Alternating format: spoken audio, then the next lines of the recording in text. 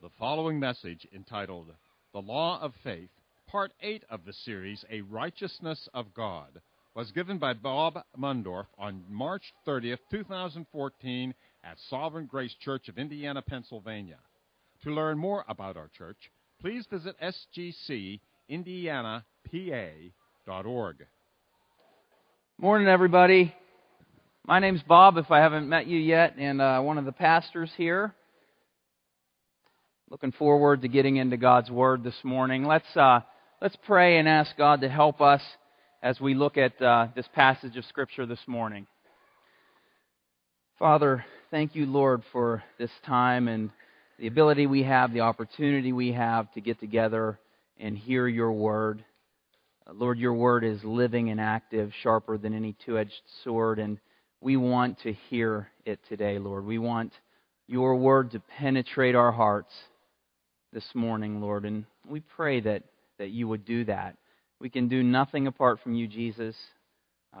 We all declare our dependence on you this morning to help us with your Word. Thank you, Lord. We know that you'll answer that prayer. Help me as I speak, Lord. Help me to speak clearly and teach your truth, Lord. In Jesus' name, amen. Well, Mark Twain once said that the difference between the right word and the almost right word. The difference between the right word and the almost right word is the difference between lightning and a lightning bug. And that's definitely true for this article that I read this week. I found this article on the National Security Government website. It's called One Word, Two Lessons. And this article talks about how possibly the deadliest error of our time came down to the meaning of one word. In 1945, in July of 1945, the Allied leaders submitted an ultimatum to Japan to surrender. This is during World War II. Allied leaders said, surrender or suffer prompt and utter destruction. And when Japanese Premier Kantaro Suzuki was asked by the Japanese press what his intentions were immediately after that ultimatum was given, he used a word that meant different things to different people, a word that's meaning had sort of changed and morphed over time. But to Suzuki Kantaro, this word, makusatsu, meant that he was going to delay comment for the time being. He just didn't want to give a swift answer. So he said makusatsu. But apparently makusatsu is a word that meant different things to different people, and the Allied forces heard this. It angered them because they understood him the wrong way, according to this article. The response was devastating. The atomic bomb was dropped. Hiroshima was leveled, and 70,000 people were dead, according to a word. In the Bible, God gives us the terms for our justification. We've been talking about how we're justified by God, how we're declared righteous by God, so that we don't have to pay for our sins. The Bible uses a word as the means of how we get that justification. Now, understanding this word could have far more devastating effects than understanding the word makusatsu, as devastating as Hiroshima was. That's the word faith. It's used over 100 times in the New Testament alone as the terms that God wants us to come to Him through to have our justification. That's what our passage is about today. How we come to God to be justified. This is a word that we can't afford to get wrong. We can't afford to misunderstand what God means when He says that we're saved by faith. We can't afford to let the meaning of this word change. Because if we get it wrong, it could mean eternal damnation. So, what is faith? That's what this is about today. Is faith simply believing? Is it counting something as true? Just being persuaded about something that this is true? Is it mental assent? Or is it more than that? Does faith include more? Does it include something to do with our performance, something to do with our works? Is it too easy to just say faith is just simply believing? What does faith mean? What does the word belief? There's one word in the Greek, pisteuo. It's translated faith or belief. What do those words mean?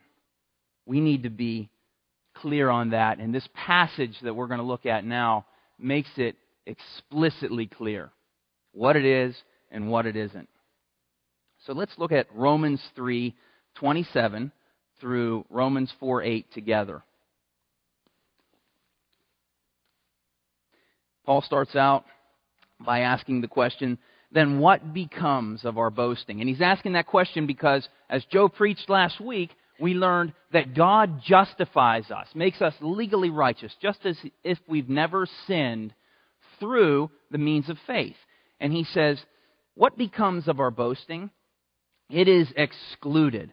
By what kind of law? By a law of works? No, but by the law of faith. For we hold that one is justified by faith apart from works of the law. Or is God the God of Jews only? Is He not the God of Gentiles also? Yes, of Gentiles also, since God is one who will justify the circumcised by faith and the uncircumcised through faith. Do we then overthrow the law by this faith? By no means. On the contrary, we uphold the law. What then shall we say was gained by Abraham, our forefather, according to the flesh? For if Abraham was justified by works, he has something to boast about, but not before God. For what does the Scripture say? Abraham believed God, and it was counted to him as righteousness. Now to the one who works, his wages are not counted as a gift, but as his due. And to the one who does not work, but believes in Him who justifies the ungodly, his faith is counted as righteousness. So we see in this passage of Scripture 8 times that Paul uses the word faith or belief. Same Greek word, faith, belief. He uses it 8 different times in these 10 verses, and he uses it as the means of our justification before God. He is telling us God's terms for us to come to Him and be justified. In other words, how we get saved. Paul's telling us how to get saved, and he's saying that it's by faith apart from works. And he's making it explicitly clear here that we must hold to faith apart from works. In other words, we must never let works get smuggled in to this doctrine of faith alone. Now, what Paul knows and what God knows, which is why he says this over and over again in Scripture, is that every human being on the planet Earth is inherently addicted to faith or to justification by doing. We want to justify ourselves. We want to have something to do with it. We want to play a part in it. And that's why Paul is hammering this point over and over and over again. I mean, if you look at just the world, you see this. If you look at every other religion other than Christianity, it's all works-based. It's all, I do something and then I'm justified. If I do enough, then I'm justified. Christianity is different. Christianity is grace. Christianity is nothing that we do, but everything that Jesus Christ did. That's the way we are justified before God. But He knows that just this addiction to wanting to justify ourselves and have something to do with it is our default mode. It's just what we think. It's the way we're wired.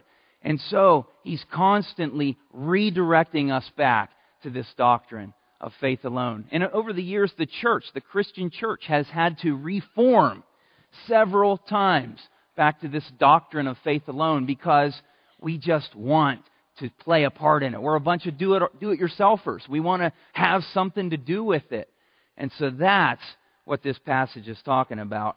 Verse 28 nails it down. Verse 28, I think, is the theme of this whole thing. For we hold that one is justified by faith apart from works of the law. We've got to hold to it, guys, because it's a slippery doctrine. The moment we let go of this truth that we are justified by faith alone, the moment we let go of it because we want to have something to do with it, we lose it. You got to hold to it. We got to keep coming back to this. This is true whether we like it or not. And it doesn't seem right in our minds. It just seems too easy. That's what we're going to talk about today. We can't smuggle one thing into this doctrine. Because if you say faith plus this, then it's no longer faith alone. We're saved, we're justified by believing. That's what faith is. So, this passage is super rich, and I would love to talk about it for just a whole month. But what we're going to do instead is I'm going to take 3 big chunks of application out of it, and we're going to look at these together. I want to apply this in 3 ways to us. And the first one comes, the 3 ways, I think we have them up here. Don't break the law of faith. This comes from chapter 3, verses 27 through 31. The second thing is just believe God. We're going to see this in 4:1 through 3. And the third point is stop looking at performance. And we're going to see this in chapter 4, verses 4 and 5. Let's look at don't break the law of faith. Don't break the law of faith. Listen to verses 27 and 28. What then becomes of our boasting? It is excluded. By what kind of law? By a law of works? No, by the law of faith. For we hold that one is justified by faith apart from works of the law. See, God has designed His terms for our justification in a way that shut out boasting. There's no room for boasting. Boasting is a word that means that you attribute glory to something or weight to something because it played a part in it. You don't have any part in your justification. So there's no room for boasting. That's why He made it by faith alone. That's what it means when it says, no, but by the law of faith. By the principle. He's using law in the sense of a principle here. By the principle of faith. We have no reason, no right to boast because we didn't do anything to save ourselves. We did nothing. It's all because of Jesus and His finished work.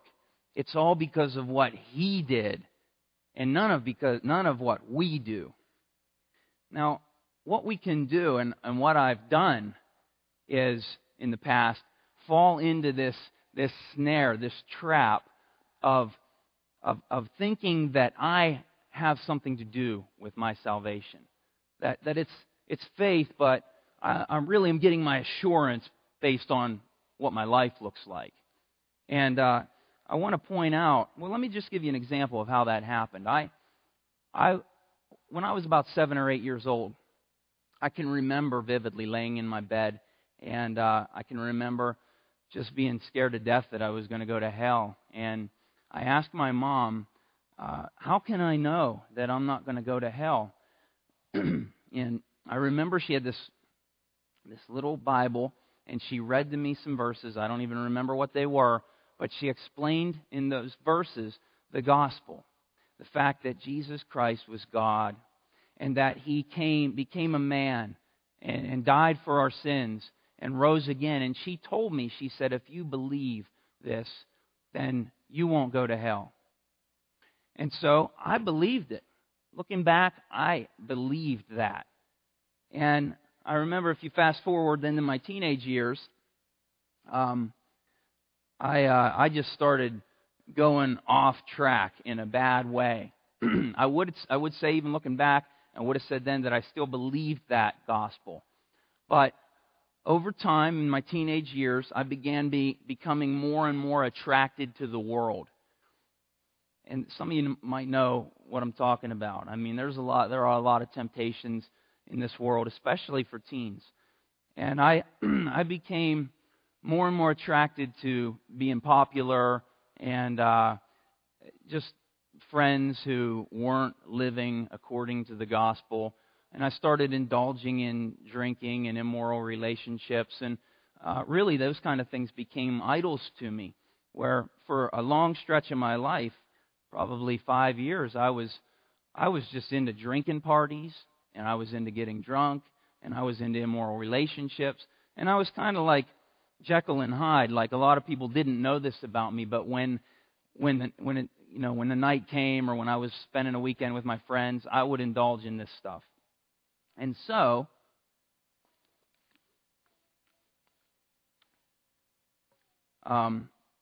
probably in my early 20s, God began to really convict me about these things. I was convicted when I was doing them, but He began to really convict me, and I started to change.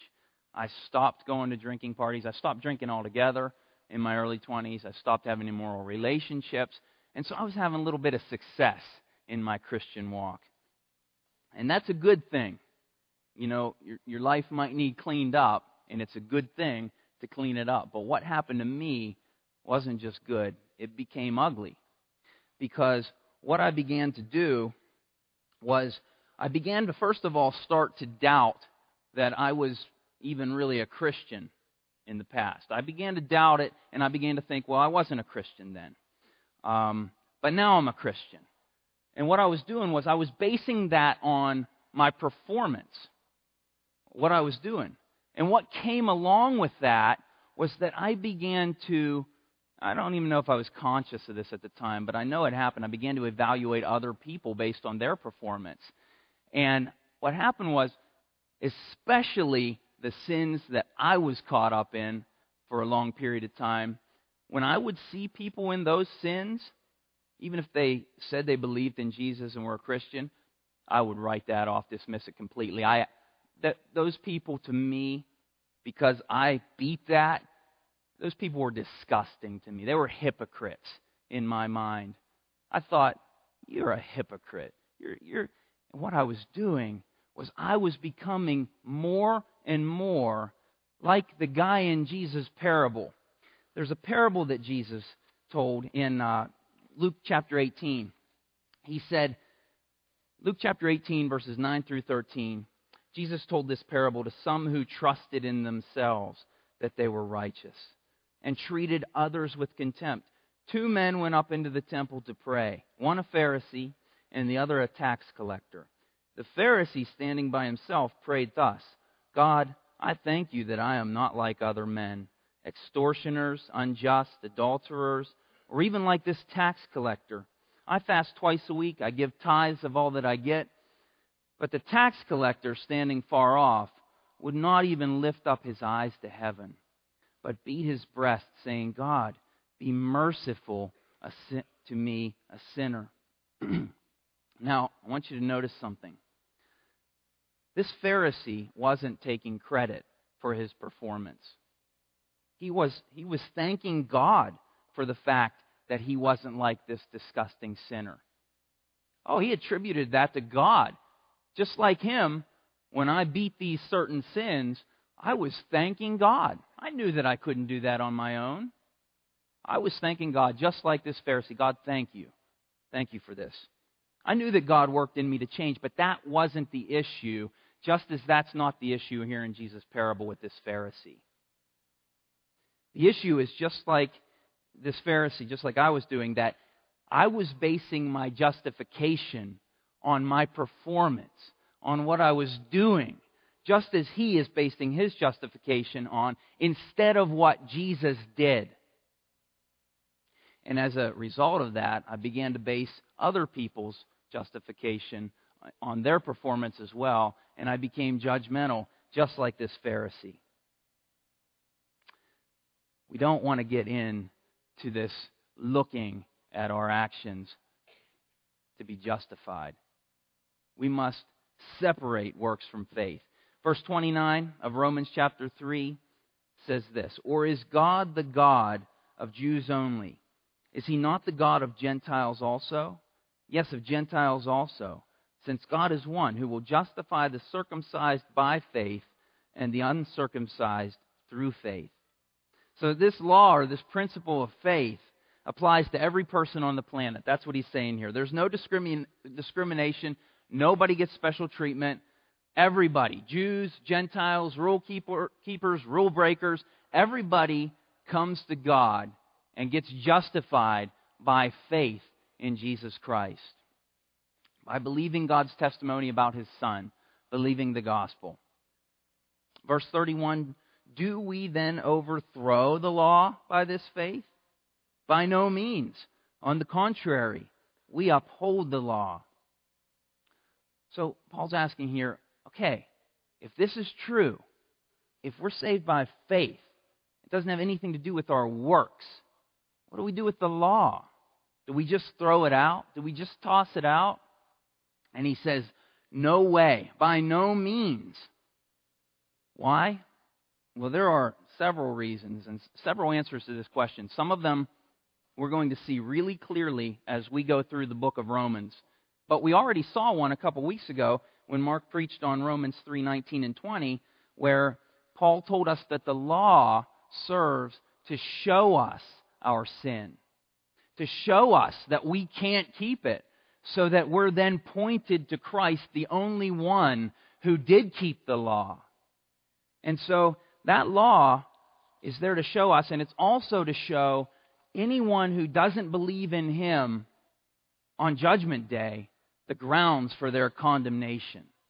Because they didn't come to Jesus through faith. They thought they could do it another way, and they'll be judged according to that law. That's what we saw in chapter 2. If you want to go that route, you've got to keep it perfectly all your life.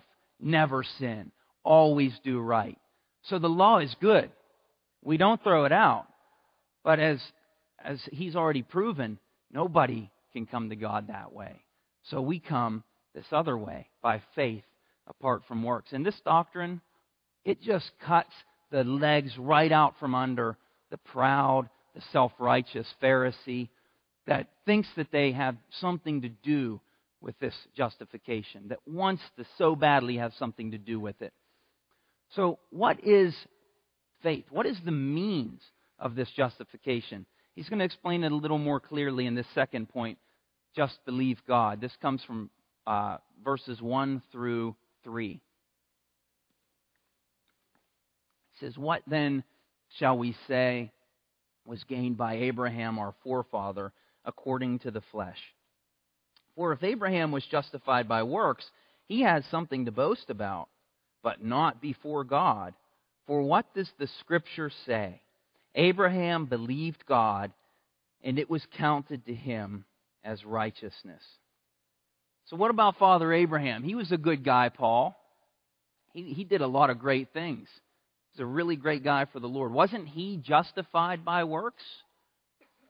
Didn't James say that Abraham was justified by works? Paul says, sorry, Jewish brother, but even Father Abraham was justified apart from works by faith alone. Now listen, Paul would certainly acknowledge that Abraham was a pretty good guy. He was a righteous dude. He did a lot of good things. And I think this is what James is talking about. This may be what some of you are thinking. I'm sure it is. What about what James says? James said Abraham was justified by works. He said he proved himself by those works. What about this? I think this is going to really help us. As we've seen in chapter 2, God requires perfection. But there are really two kinds of righteousness explained in the Scriptures. Now, track with me here because I think this is going to help us understand a place where a lot of us get confused. There are two kinds of righteousness. On one hand, there's positional righteousness. Positional righteousness. And this is the kind of righteousness that we're talking about here in the book of Romans. Positional righteousness is a legal declaration. It's a courtroom term. God declares us legal, just as if we've never sinned, just as if we've always done everything right. That's positional righteousness. This kind of righteousness depends fully on God, on the work of Christ. Not at all on what we do. Nothing. Zero. We can't smuggle our works into this kind of righteousness. That's the point of this passage. Okay? This positional righteousness, this is a great truth. It's permanent. It's everlasting. It never ends. Once it's acquired by faith, it does not end. Why? Because it all depends on what Jesus did, and it doesn't depend at all on our performance. Positional righteousness, you can't lose it because it depends on what Jesus did. If it depended at all on us, we'd lose it all the time. Because what does God require? Perfection. If you believe in Jesus, if you believe the gospel, you have this positional righteousness. It can't be lost. It can't be improved upon. Every one of us here who believes in Jesus Christ, believes the gospel, has this 100%, fully. There is no 99% when it comes to this kind of justification, this kind of righteousness. In God's eyes, positionally, we are perfect because we're clothed with Christ. And that's who He sees when He looks at us. On the other hand, there's another kind of righteousness in the Word of God.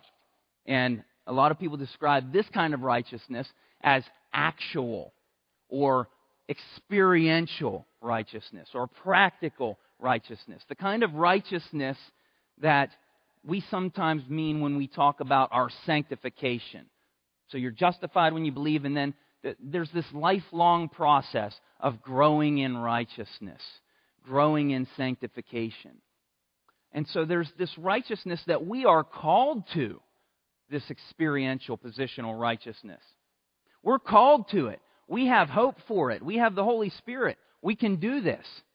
But you know as well as I do that we don't do this perfectly because it depends in part on us. So this actual or experiential righteousness, it can decrease, it can increase. There are varying degrees of it here in this room right now. You know, there are people here who are more righteous than me. There are people here who are less righteous than me. It depends on us. Here's the thing, guys. Christians get into all kinds of trouble and confusion whenever these two kinds of righteousness aren't separated.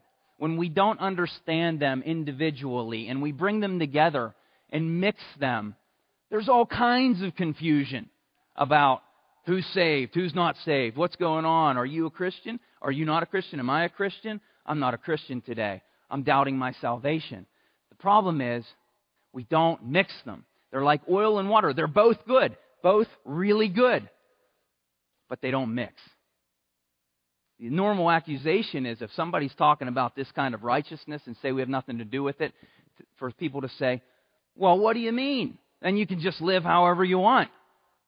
But that's a good question because that's what the Bible answers, and we're going to see that, the answer to that question a little bit later. Paul says, what? Should we just go on and sin because we're under grace? Understand these two kinds of righteousness. I think that James is talking about this kind of righteousness, a righteousness before men that we can see, that we can measure, that has varying degrees. I think James is talking about that when he says Abraham was justified by his works. Verse 3. Here's what we've got to do. Verse 3. For what does the Scripture say? That is the question that we need to ask. That's the question that we always need to ask. If we don't ask that question, then we're going to get loose with God's words. We're going to start creating our own terms for justification. We're going to get confused. The Scripture is our North Star. We've got to go back to it. We've got to recalibrate every day. We've got to ask the question, what does the Scripture say? I have a friend, a good friend of mine named Matt Morrow, who I used to work with when I was a probation officer years ago. And Matt and I would go on these long trips together to transport prisoners. And it was great because it gave us an opportunity to talk about the Lord and His Word. Wonderful time of fellowship. But Matt always asked me that question. He did it in this way. He said, I'd say something, he'd be like, where is that at in the Bible? And he wasn't being mean, he wanted to know. He was being kind, and he was asking this question. Where is that in the Bible? What does the Bible say about that? So I would make these comments that are popular in Christian popular culture, these cliches. And I know we mean well when we say these things a lot of times. Like one time I said to Matt, I was all proud of myself. I said, Matt, I led this guy. This guy got saved today. I led him to say the sinner's prayer. And I meant well then. But Matt said, oh, the sinner's prayer. Where is that in the Bible as a means of getting saved? And I'm not saying that if you've prayed the sinner's prayer that you're not a Christian. Because I know that when you prayed that prayer, hopefully you did believe the gospel. But what does the Scripture say? It's not there. I looked. I was like, I don't know, Matt. It's not there. We can begin to get away from what the Scripture says when we get loose with God's Word. We can begin to lose God's words when we get loose with God's words. Along the same lines, I saw there's a new book out called Stop Asking Jesus Into Your Heart.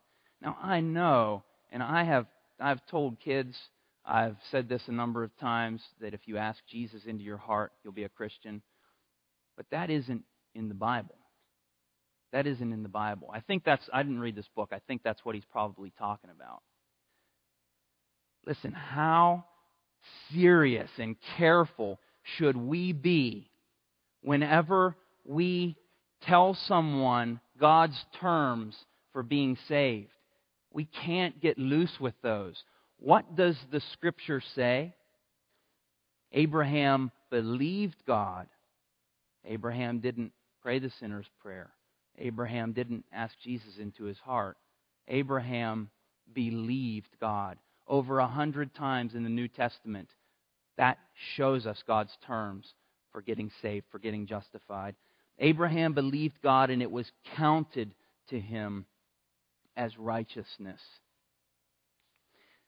So if God gave us these terms, we need to know them. We need to be careful.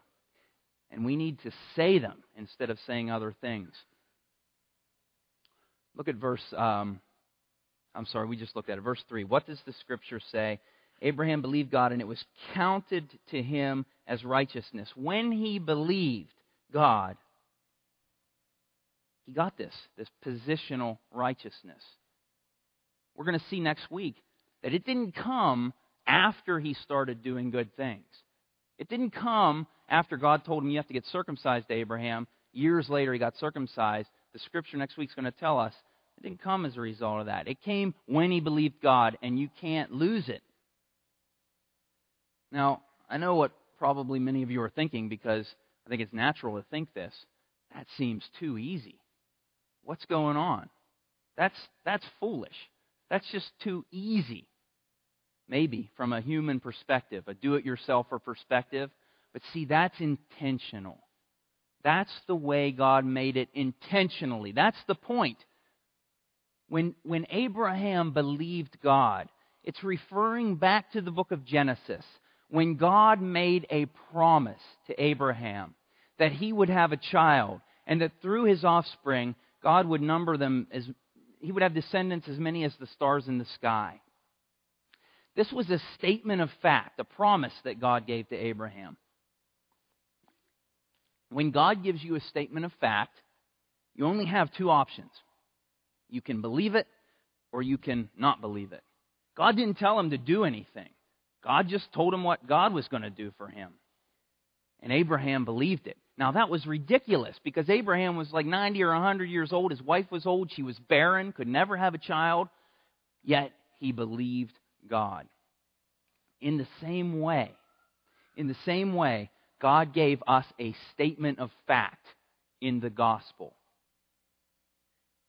The gospel is this, that Jesus Christ is God, the eternal God, who became a man, who lived a perfect life and died on the cross for our sins. and who on the third day rose from the dead. That's it. That's the gospel. The gospel doesn't include your response to that. Your response is simply your response. God said that if you believe that, you will be saved. That's what He says in His Word. It's not my opinion.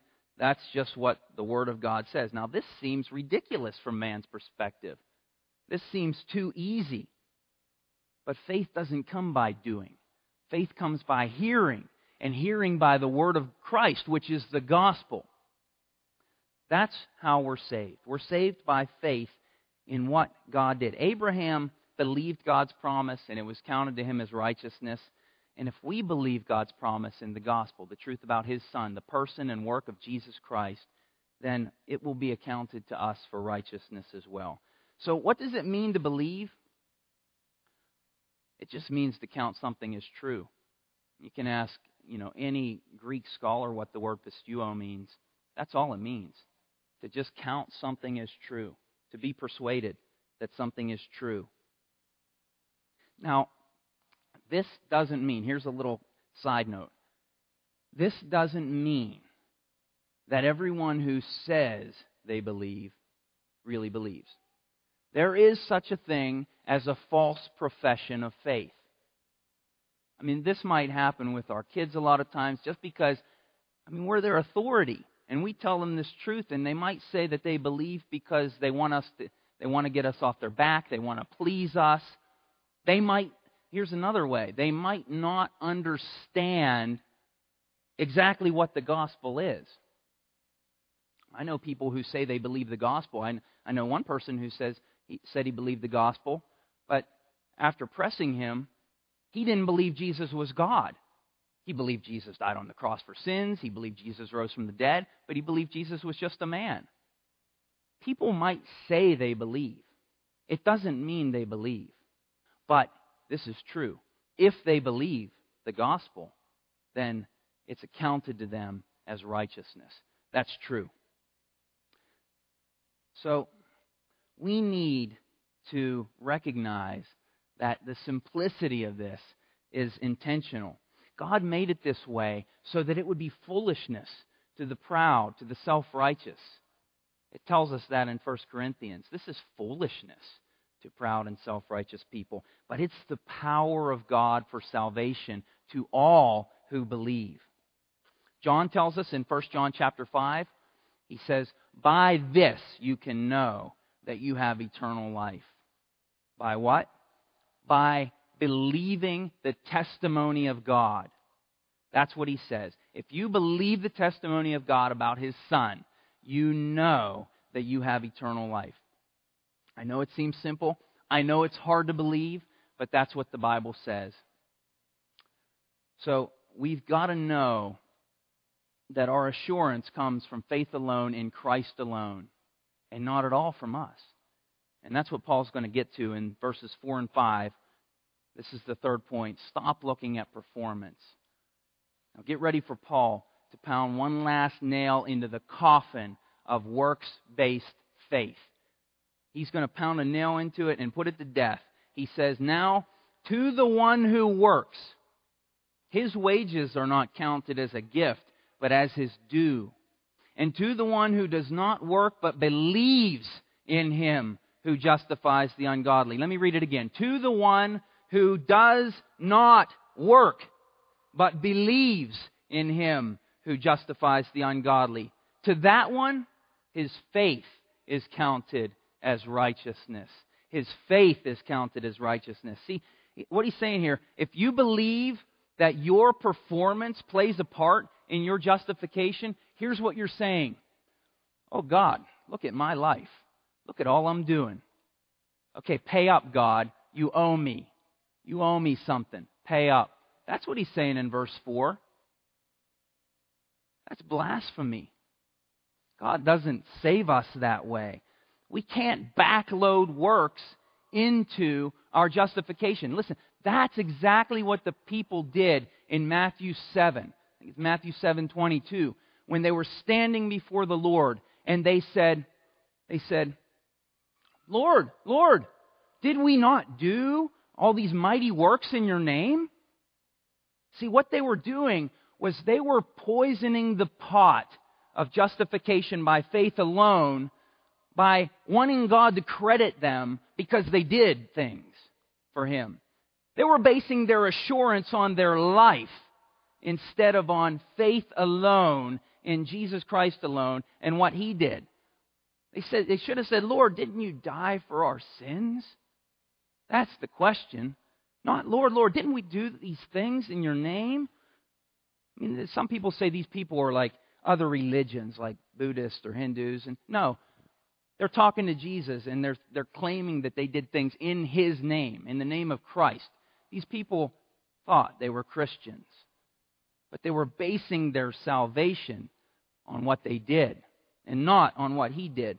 They added something. We can't do that. We must hold that justification comes from faith apart from works. The moment we add anything to it, we pollute it. I know this is hard. This is hard to understand for a lot of people. But and really, this is the way life is, isn't it? We go to work. We do a good job at work. We get a paycheck. Listen, that's good. There is nothing wrong with that. There's nothing wrong with getting a paycheck for doing good work. You go to school. You study hard. You get a good grade if you worked hard enough. There's nothing wrong with that. That's a good principle. A great principle. But it's not the way God saves us. It is not the way God saves us. The way God saves us, if you want to stick with that analogy, God gives us an A at the beginning of the class. The moment we believe in Him. Not because of anything we did, but because of everything Jesus Christ did. Jesus earned the A, because God's standard is perfection. You've got to get them all right, or you don't get an A. None of us can do that. Jesus got the A. The moment you believe in Him, that A is credited to your account. You're righteous. Hey, then we can make it our aim to please Him. We can make it our aim to live for Him, and we should. We should follow His commands in Scripture. We should stop sinning. But don't mix the two. Don't ever mix the two. Justification comes from faith alone in Jesus Christ. And we can never prove our justification to Him because it's all about what Jesus did. And I know this doctrine it can be hard to accept because it can actually be harder to accept than performance-based salvation. It can be more of a stumbling block to some people than performance-based salvation because you have nothing to do with it. That can be hard for people. It requires us to believe in something that we can't see. See, when we start looking at our lives and ourselves to base our justification on, we can see that. We can measure that. We know how we're doing. We get into this miserable good day, bad day mentality, and we start doubting our salvation, or we start feeling good about it. That's looking at something that you can see. The Bible says that faith is the assurance of things hoped for, the evidence, the conviction or the belief of things not seen. We can't see the gospel. We can only hear it and believe it. And if we have faith in that, not the things we can see, then God will count this justification to us. So if we want to have true assurance, we got to take our eyes off of ourselves and our life and put them on the one that we can't see except through the lens of faith, Jesus Christ. Because it's in Him alone that we have this positional righteousness. Verse 5, and to the one who does not work, but believes in Him who justifies the ungodly, his faith is counted as righteousness. Whose faith is counted as righteousness? The one who's looking at his performance to vindicate himself? The one who's evaluating his life and saying, Lord, didn't I do this? No. On the contrary, the one who's not looking at his performance, his faith is counted as righteousness.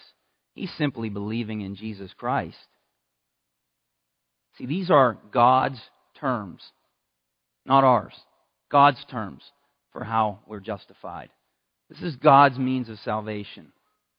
In verses 6 through 8, Paul calls a murderer and an adulterer to the stand for the closing testimony, at least ours today.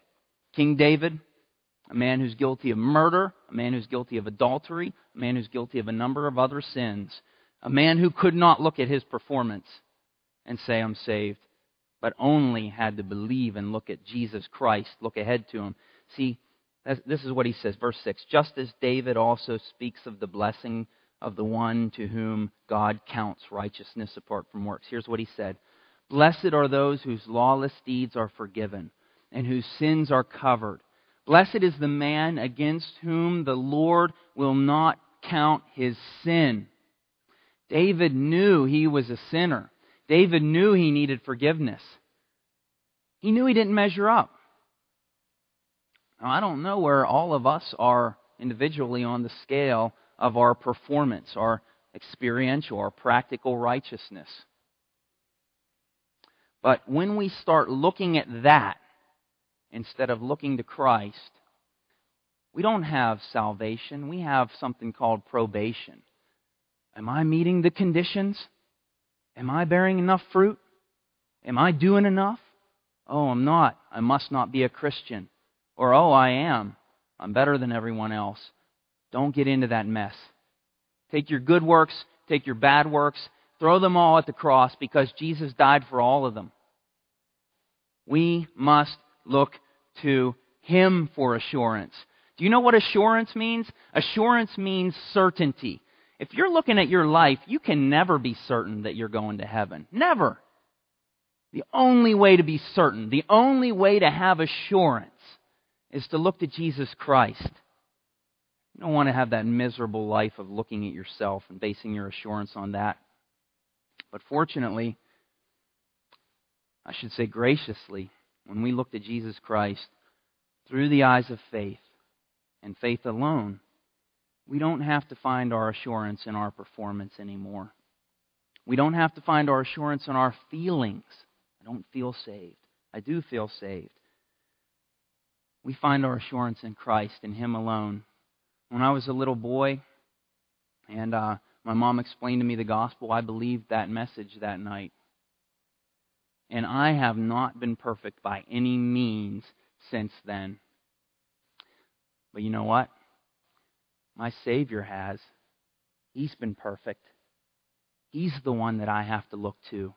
And when we look to Him and Him alone for our assurance, then we can be happy. We can be sure. That's it. Don't look to yourself. Look to Jesus. Let's stand and pray and have the band come up. And if we could sing In Christ Alone to close. Father, it is only in your Son, Jesus Christ, that we have any right to come before you. Apart from Him, we can do nothing. Help us not to be like the Pharisee that looked to his life. Help us not to be like those that stand before you on the last day and say, Lord, Lord, didn't I do these things? Help us to be like Abraham, who believed your promise, who believed that you sent your Son, Jesus, to die for our sins and rise from the dead, and that alone saves us. Father, help us never to backload works into the way that we come to you, the way that we're justified. By all means, help us to live godly lives and stop sinning and start living in holiness, but only as a response to what you've done for us. It's all because of Christ. Help us all to know that. In Jesus' name, amen.